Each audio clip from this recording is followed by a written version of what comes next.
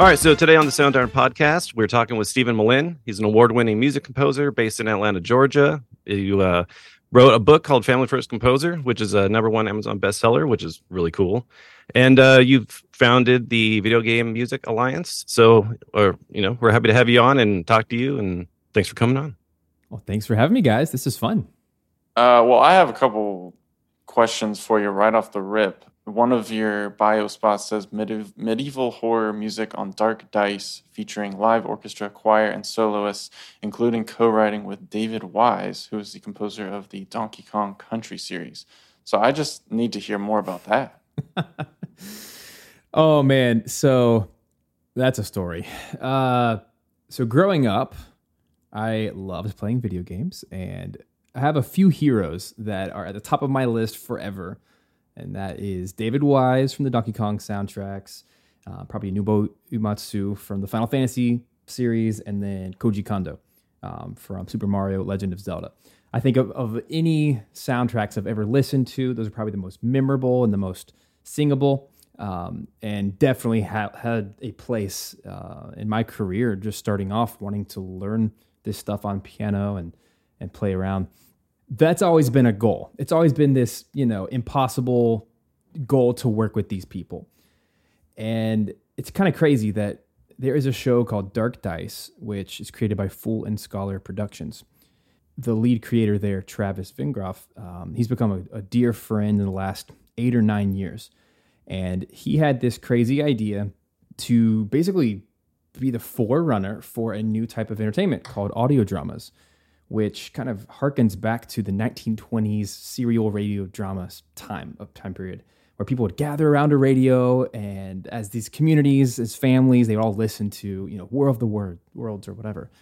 And it's crazy now with technology how obviously podcasting and everything has come, and the internet. So it's pretty crazy that this technology has come to a point where we're kind of full circle back to those types of community moments.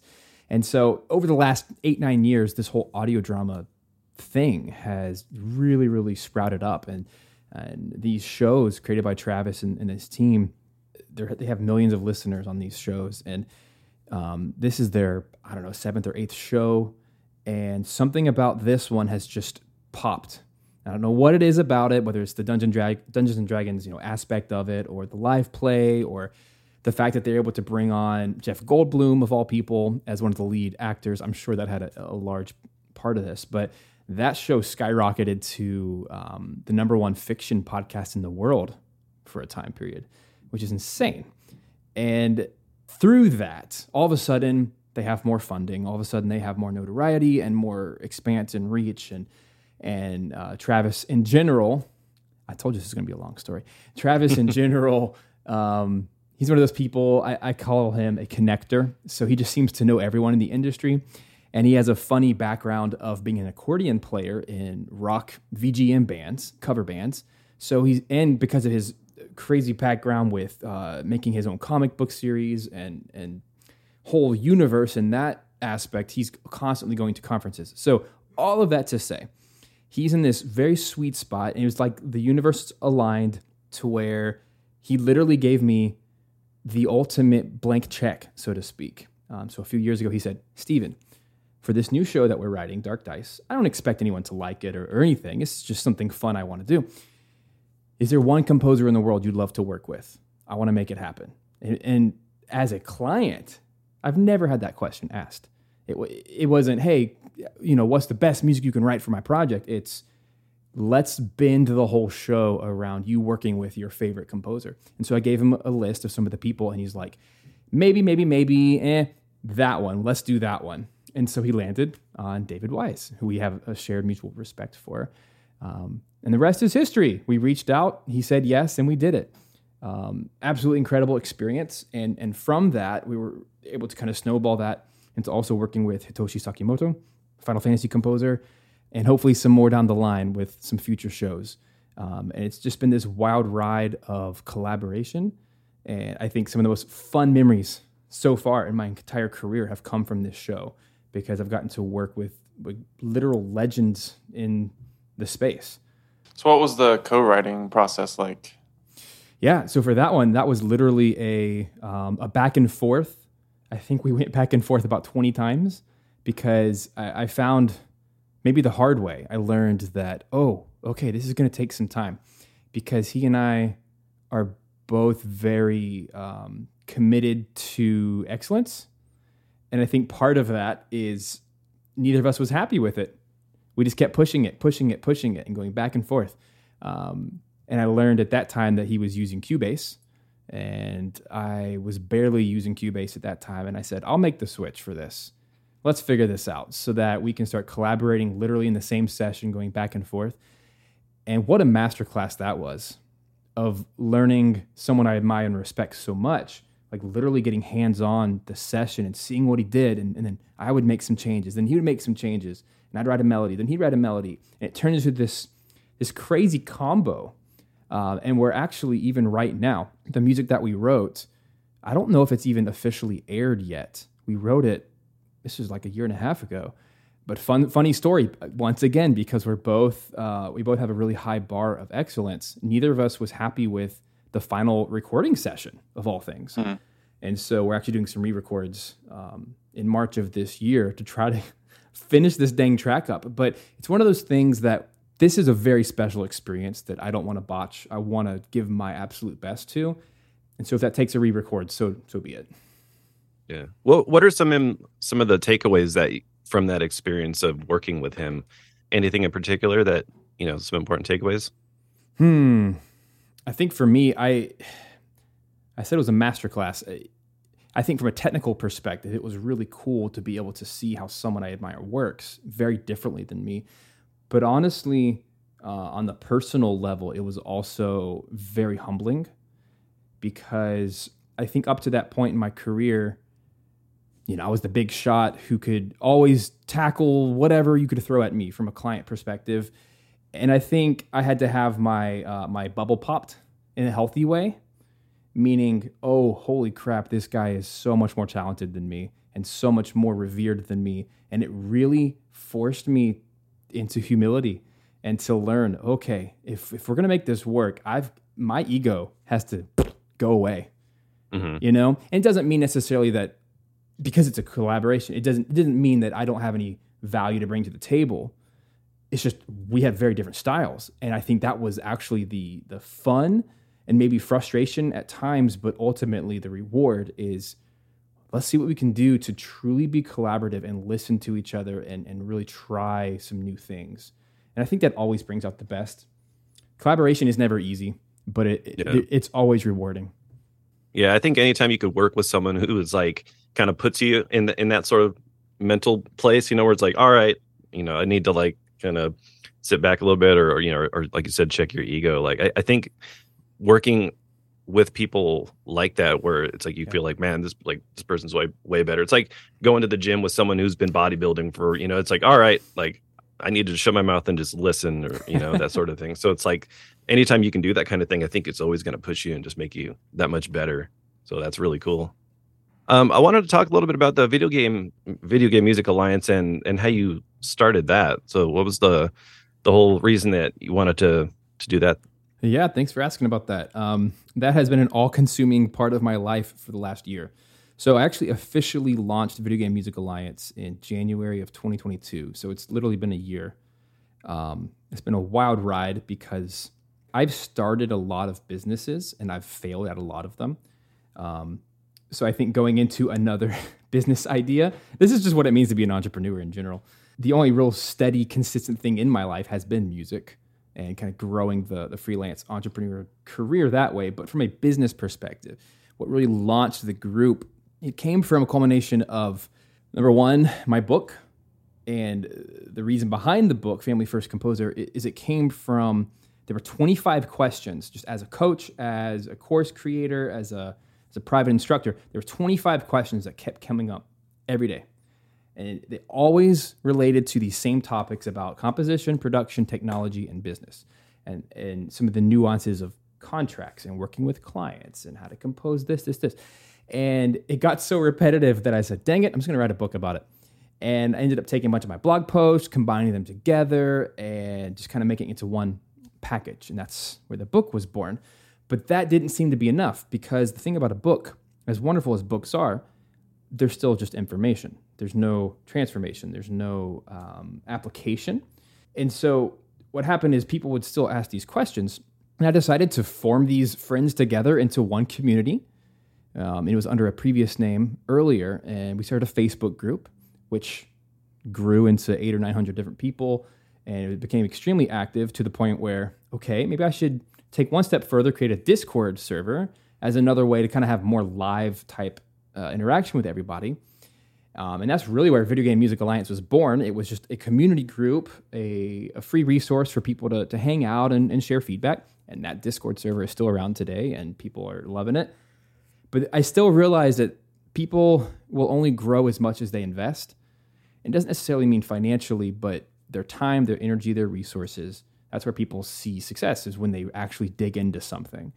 And so I threw out the crazy idea, okay, what if we actually start a more formalized education, not an academy and not a certification or anything, but what if we just start formalizing this, having some courses, having some assignments, having some feedback, having some coaching calls, bringing in masterclass guests, and the rest is history. And over the last 12 months, it's been a paid membership group that started off quite small, about 15 people. And as I kept getting feedback from others, I was able to hire on some more help and really put some structure and put some polish onto it. And here we are. And I think we're making a really big splash. And it's been absolutely incredible. We have some really cool things lined up for this upcoming year. It's awesome. Yeah, because I heard about you first from we were actually talking about this on a recent podcast.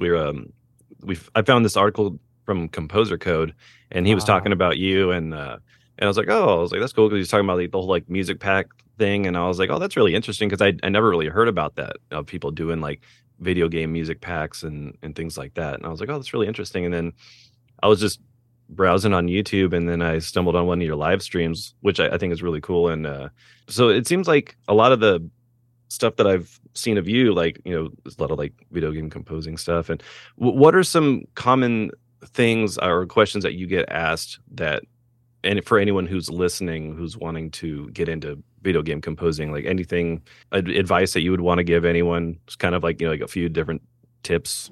Sure. Whenever I do coaching or even with groups, I really try to simplify it down to two different career paths. You can do both. But the quickest way, specifically in the video game music industry, to start making money and to start advancing your career is to actually start making money. And as simple as that sounds, there's two avenues to go. You either go the passive income route, which is licensing, which has been around in the music industry forever, which is simply you write a piece of music and then you sell a product, and that starts to earn you money perpetually because it's always being sold. And the other side is to get some actual freelance gigs working with game developers.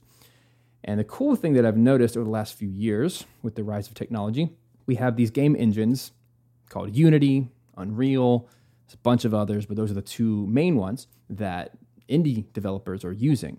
So typically, what I've learned just from market research and from experience and working with these students is that there's typically independent game developers. These are kids out of college, or they're hobbyists, usually around the age of 20 to 30, 35. And these are guys that have about $50 to $100 in their pocket to spend to help improve their game, to finish it, to actually get it out to market. They're not going to make a lot of money on this, but it's their first project and they need some help.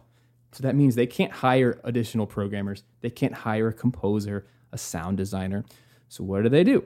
Well, they're inside their game engine making the game, and maybe it's a 2 or 3 year process. And then at some point it clicks. Oh man, I need some help. So they go to the built-in marketplace, the Unity Asset Store, or they're in the Unreal game engine. So they go to the Unreal Marketplace. And there's other stores like itch.io and Game Dev Market. What they do is they go to these sites and they're going to look for what's on sale. They're going to look for what has the biggest bang for their buck. And they're going to buy these asset packs. They're going to buy some, prefabbed houses or characters or models or something to start with that they can then do. Because not everyone's a programmer. Not everyone's an artist, right? And they need some help to just polish up their game. And when it comes to audio, well, I saw an opportunity to jump into this space because I was wondering, why is no one else doing this? I have hundreds, even thousands of pieces of music and sound effects that I could just package up, put some polish on it, And the competition out here is weak. There's not much going on here. The artwork doesn't look great. There's no clear description of what it is. It's not really made for game developers. So I took a shot. And by doing that and constantly working on this, my music packs have become some of the best selling on the sites. And so as soon as I started to see some success from those, I figured, okay, these are the questions I'm getting is, how does that happen? How are you making tens of thousands of dollars from these music packs that you're putting together? And I started to notice that there's a trend here, and it's not going to last forever because every marketplace gets oversaturated at some point. Mm-hmm. And the legislation of game music has not caught up to where film and TV licensing and broadcast music, right? There's all these strict licenses about how you can use it. Video games are they're open-ended. It's a one-time royalty-free payment, right? It's a license to then use however you wish inside the game. But all that to say, I typically steer game composers. If you want to get into this industry, you want to get some freelance gigs eventually, and you want to build up your online presence. But what better way to do that than to practice writing for genres and practice writing, loops and dynamic layers and all the things we do in the game industry. Package them together into very sellable products, put them on the stores, and you're going to start to see some passive income every single month that it's going to start to fund this hobby, and this can help you in 3 to 5 years turn this thing into an actual career as you're building your portfolio. Because there's always the cases where people, game developers buy these assets, they put them in their game, and then they say, oh my gosh, this is really great. On my next project, let me hire you for custom music. And you can build some really cool relationships this way. That's interesting. When you make the music for these packs, are they like dynamic, like multi-layered things that are like, like 3 different tracks for, like for one piece of music, or how does that usually go? The good news about this part of the market is there are no rules. Everyone's trying everything. And I like that. And that's what I'm encouraging people to do. Do what you think is going to work best and talk to game developers, present them, hey, does this sound useful?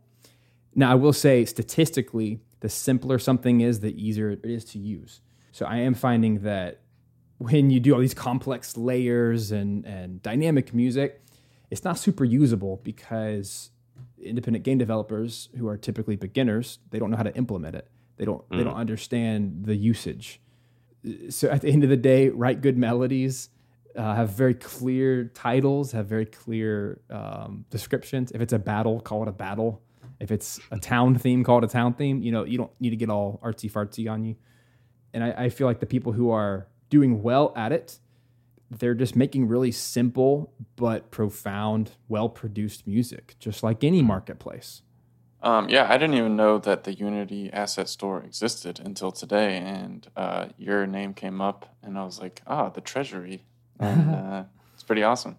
So could you tell us about working on Beardblade? Sure. What would you like to know? Specifically, like the making of the music and landing the gig in the first place. That is not the most typical way of landing a gig, but that was a serendipitous, a literal cold call type situation, which I don't even recommend people do. Basically, I was scrolling through Twitter one day and I saw some screenshots for this upcoming game, and it looked like an absolute dream of a project because it was this 2D platformer. It looked like a Super Mario game, super colorful and just gorgeous animation, and it was made in that Super Nintendo Game Boy Advance style. So I messaged the lead developer, struck up a conversation, and that led to writing a demo for them. They loved it, and we went from there. And that game, we actually worked together for I think about 3 years. Oh wow! And I've noticed in the indie scene, that's pretty typical. Is like in that situation, I think I wrote 1 or 2 pieces of music every month for about 3 years. So instead of having this big commission to do, an hour of music or whatever, it ended up an hour and a half of music, it ended up just being a little bit every month, which in its own way, it felt like a paycheck or a salary, which was nice. And in those earlier days of trying to form a career out of this, that was super helpful. That was a super fun game. I got to make my own samples. I'm a super nerd when it comes to 16-bit and 8-bit retro music.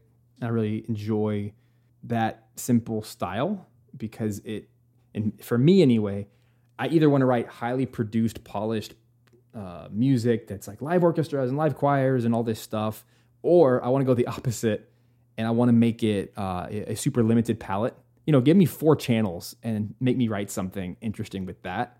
That's super interesting to me because it forces me to be creative in the composition instead of the production. I watched your video about making 16-bit music, and I think you were in Logic and using the tape saturator and distortion and all that stuff, the no attack and super short release, and that was awesome. The game looks really fun too. Yeah, you should go play it. Go play it on Steam. It's been out for a while.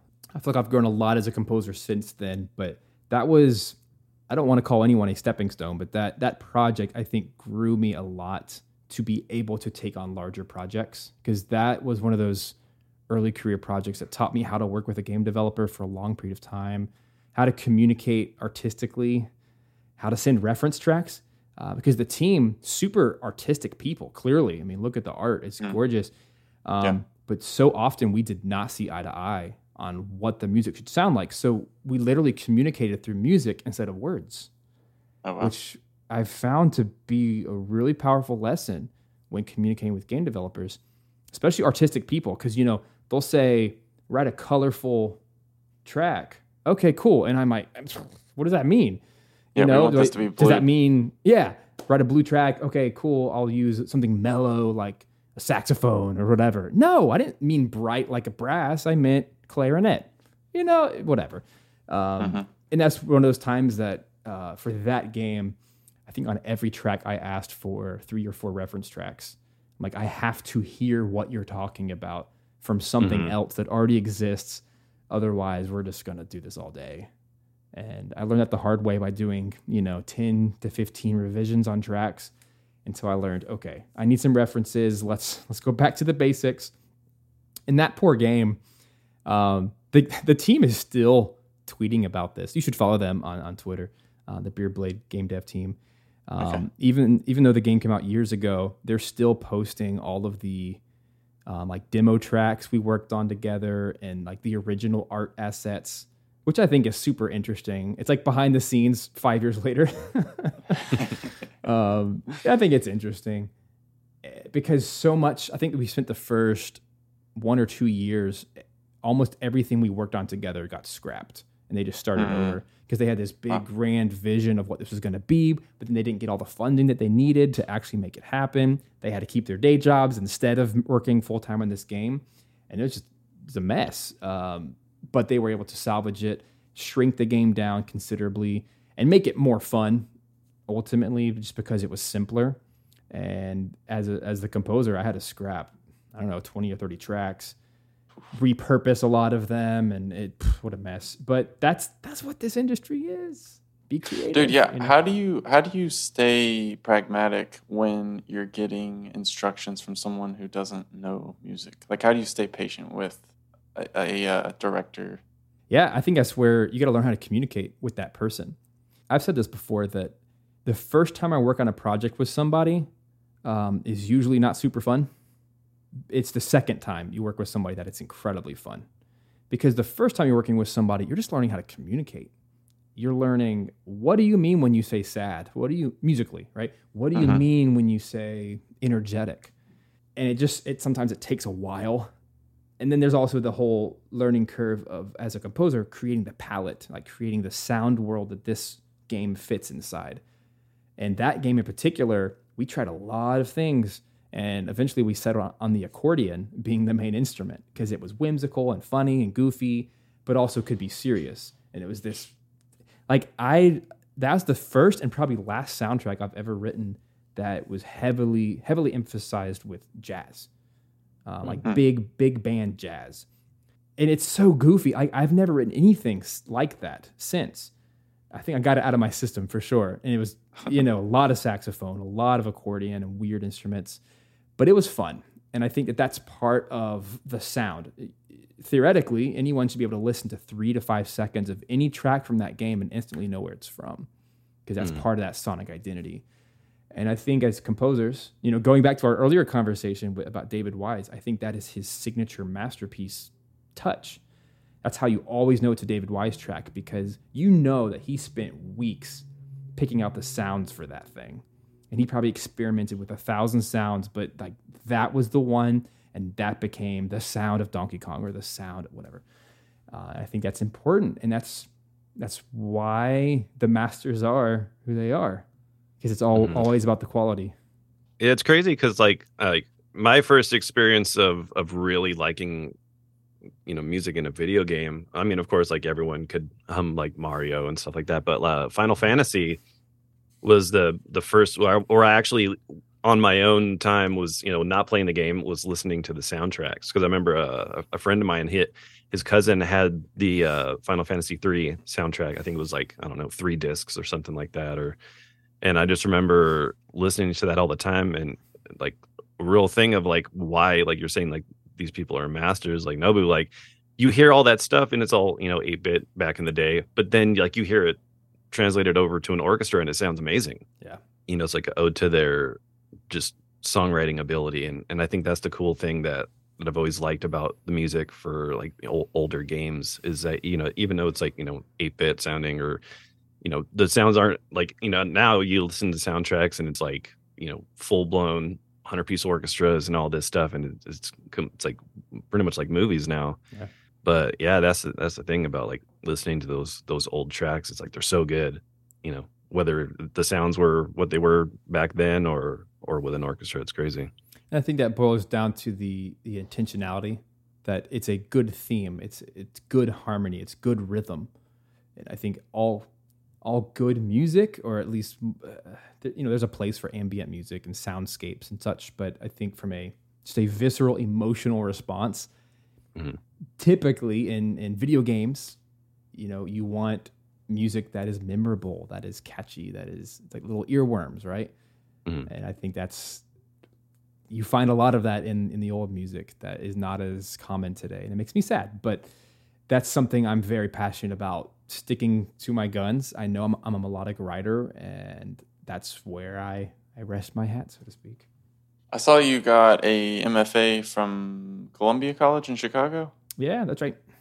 Would you recommend that moving forward? Like, would you do that again? Would you recommend it to a different composer if they're trying to move their way up? Is that a reasonable step on the ladder?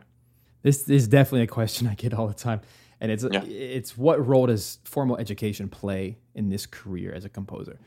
I think it ultimately depends on your life situation.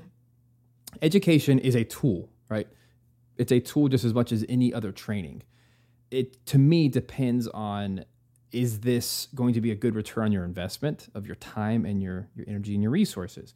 And I think for someone in the age range of 18 to 25, and they're single, that is probably a very good investment, because where else are you going to make industry connections of that caliber? Where else are you going to literally work with the peers that are going into the industry with you? Where else are you going to learn from masters and get hands-on experience working with orchestras and learning the ins and outs of game composition or film composition, what have you? I think there's a serious reason to consider.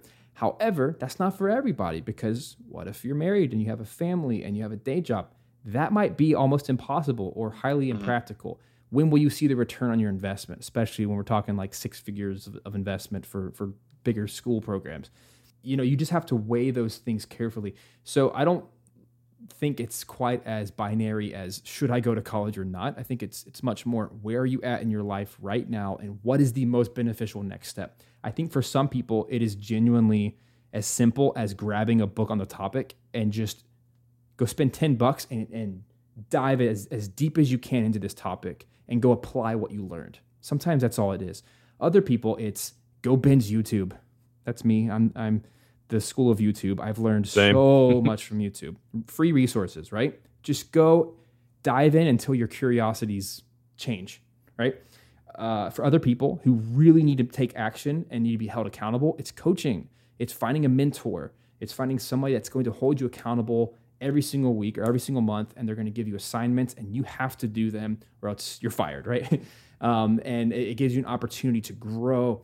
For other people, it's internships and assistantships. It's working with someone else who's in your career field. I have an assistant, right? I get this, and I was an assistant for years, where it could be anything. It could be working on spreadsheets and emails and client communications, or going to meetings or whatever. There's so much that you need to learn in this industry, so many hats you have to wear to be successful, that any and all of these opportunities are wonderful. And it's not just one thing. As we all know, you have to continually learn. Education is not a destination.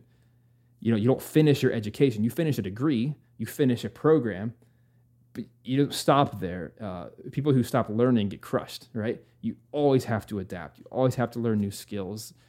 And that's what it means to be human. That's what it means to be successful in this industry, is to always be learning and growing. So I don't think it's as simple as, yes or no, but I think it's, where are you? What challenges are ahead of you? And maybe one more twist to add is the way that I typically filter education. What should I learn next? What should I be working on? You should just evaluate what will have the greatest impact in your life. What is the next thing that will have the greatest impact? And for me, believe it or not, it's usually personal character development and leadership skills, because those two things will have more impact than any like secondary skill of, oh, now I can compose better, or, oh, now I can, produce 1% better because I learned this one little trick. Those things are helpful and great, but they're not going to move the business needle and grow a business. But me learning how to be a great leader and hire more help and expand and go to conferences and speak at events, like that stuff's really going to move the needle for me. But that's also because I've done so many other things. So you got to focus exactly where you're at and stop trying to live other people's lives, focus on what do I want out of this and where do I want to go from here. Nice. How did you get to Atlanta? Born and raised. Oh, yeah? I tried to leave several times, but nope. I just kept getting pulled back. Like a magnet. Yeah. Yeah, it totally is a magnet. My family's here, born and raised here. My wife's family, born and raised here for the most part. We just have such deep roots and connections. And I genuinely have no reason to leave. We have deep roots in our community, in our church family, and our local businesses. And I love this. We had 4 seasons over here. I mean, come on. I tried LA for a minute. Woof. When were you in LA? Oh, right after graduating. That's one of the cool things, by the way, for anyone who is specifically considering the Columbia Chicago program. They have a 5th semester. It's a 2-year program, but their 5th semester is in Los Angeles, and you do an internship. You get to work with the orchestras out there. That was super cool. I got to meet a lot of my heroes, and actually met with Penka Kuneva, who is a major Hollywood orchestrator and composer out there. And I got to remotely assist her because I was about to get married. This is 2014, by the way. I got to remotely assist her for a year, which was super helpful in my first year getting started as a composer professionally. Wow, that's interesting.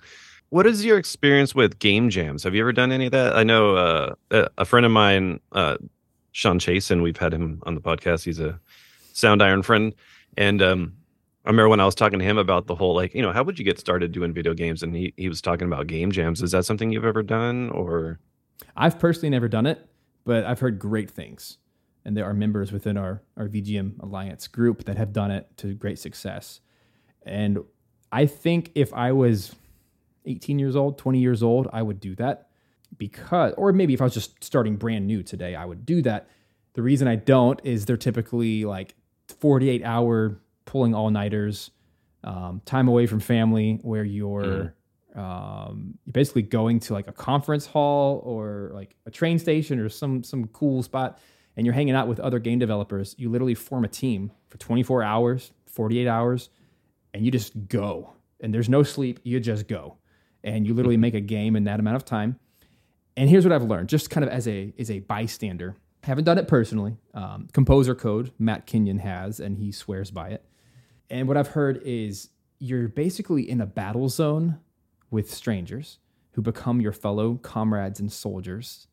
And it's such an intense experience that no matter what happens at the end, you all got to go through this crazy emotional journey together with no sleep. And maybe your game is great or maybe it's awful, but at the end of the day, you got to pump out like 10 pieces of music in 48 hours and you went crazy. And now you get to form these really cool friendships with developers and programmers and artists and whoever else was on your team.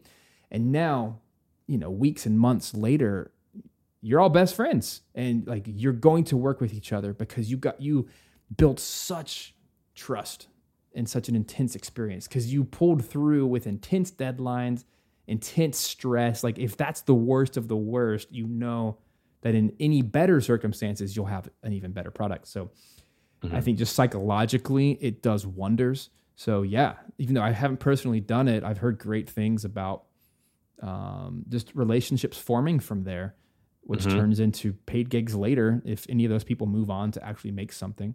And I think some people, I've heard stories of Game Jam games moving on to then, they have a concept that then turns into a full-fledged game, and they can go and enter it in all the circuits. And I think anything's possible when you just start working, Throwing yourself in the deep end, like, all right, let's go. It's crazy. Pulling all-nighters doesn't fit with your book, Family First Composer. It doesn't. I mean, I would never do that now because I have to sacrifice things that are non-negotiable for me personally. Totally. How do you meet game developers at this point? I'm not the best at this. But this is actually something I've had a gut check on over the last few months because I think I spent specifically since the pandemic, I spent about 2 years since I've gone to any conferences or traveled at all for work.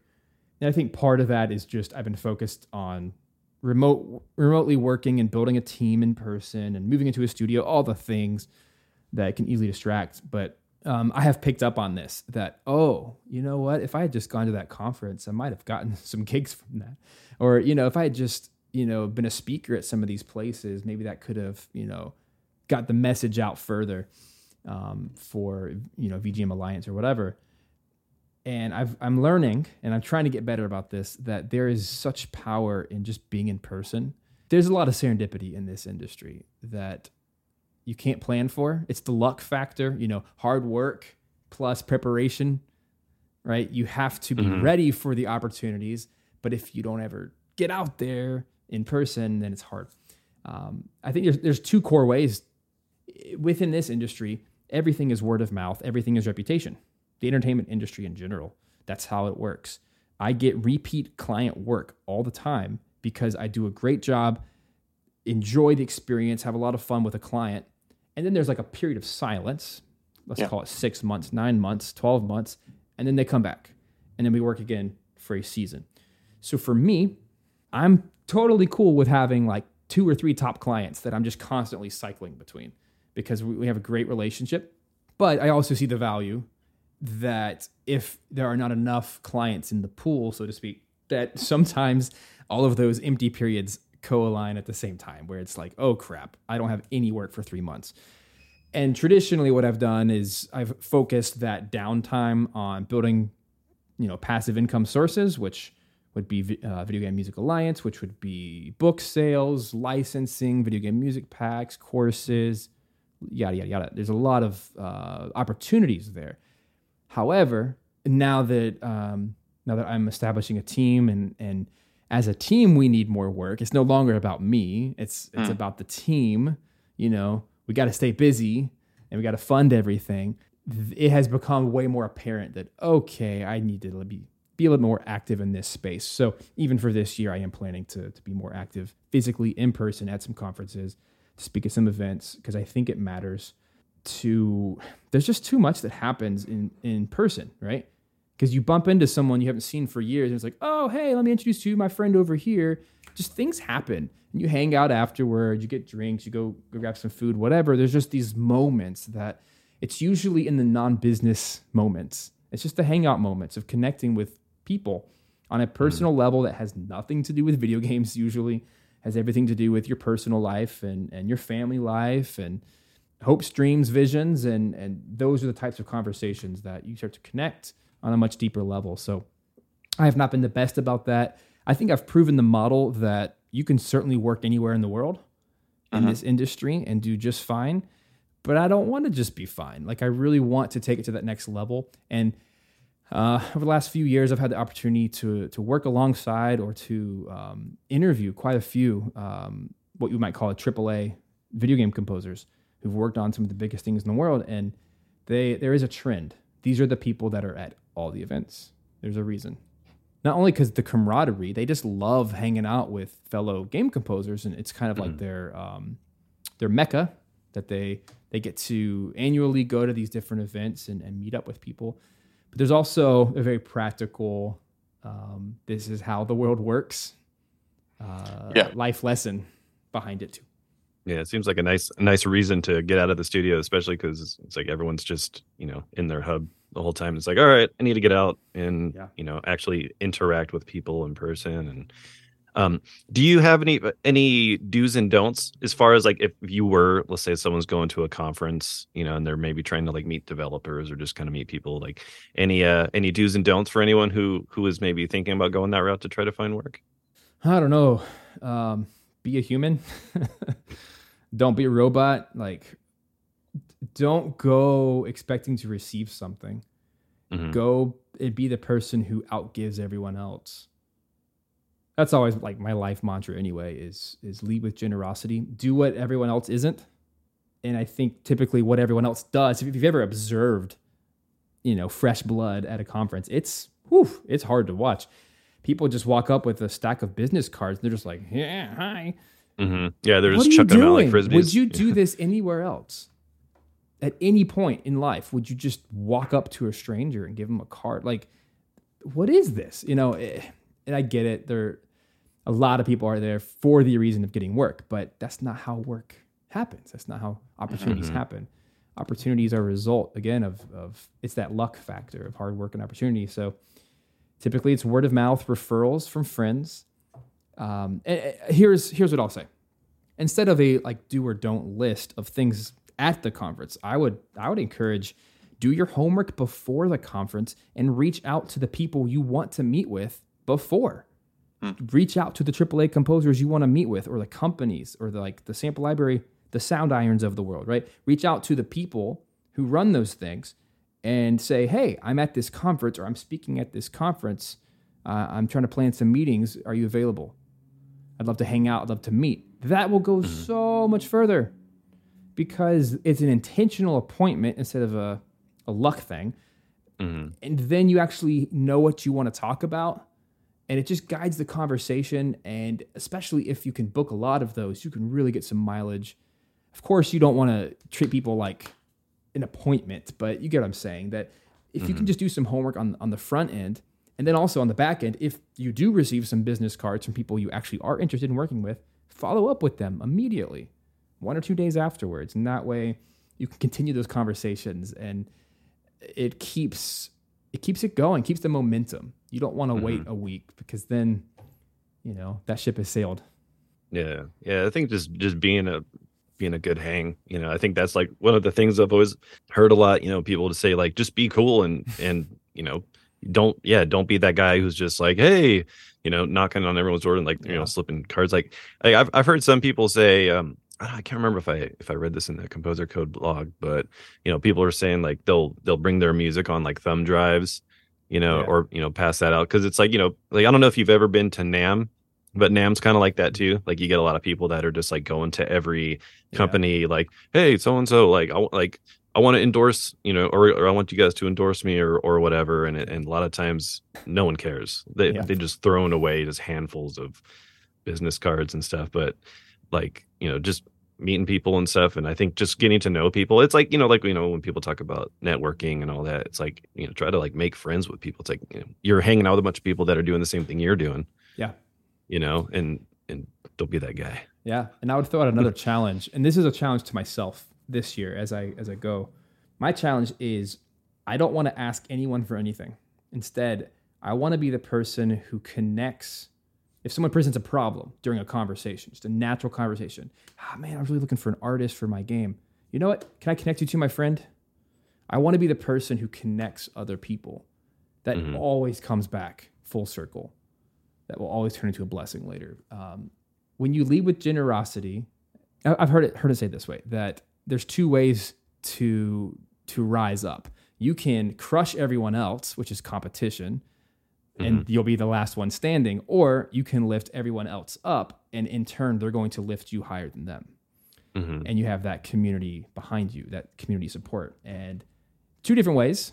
Some people choose one over the other, but that's how I want to operate in life, and I think good things come when you're generous to others. Yeah, those are very smart words, I would say. But yeah, I think that about wraps it up for the podcast. So I want to thank you so much. Thank you for your time for coming on and chatting with us and talking about everything that you do. And yeah, looking forward to catching all your future live streams and stuff too. I like watching that kind of stuff. So it's always cool to watch people working live. Yeah. Well, thank you for being a part and bringing me on today. This is super fun. Absolutely. Good to meet you, Stephen. All right, guys. You'll take care.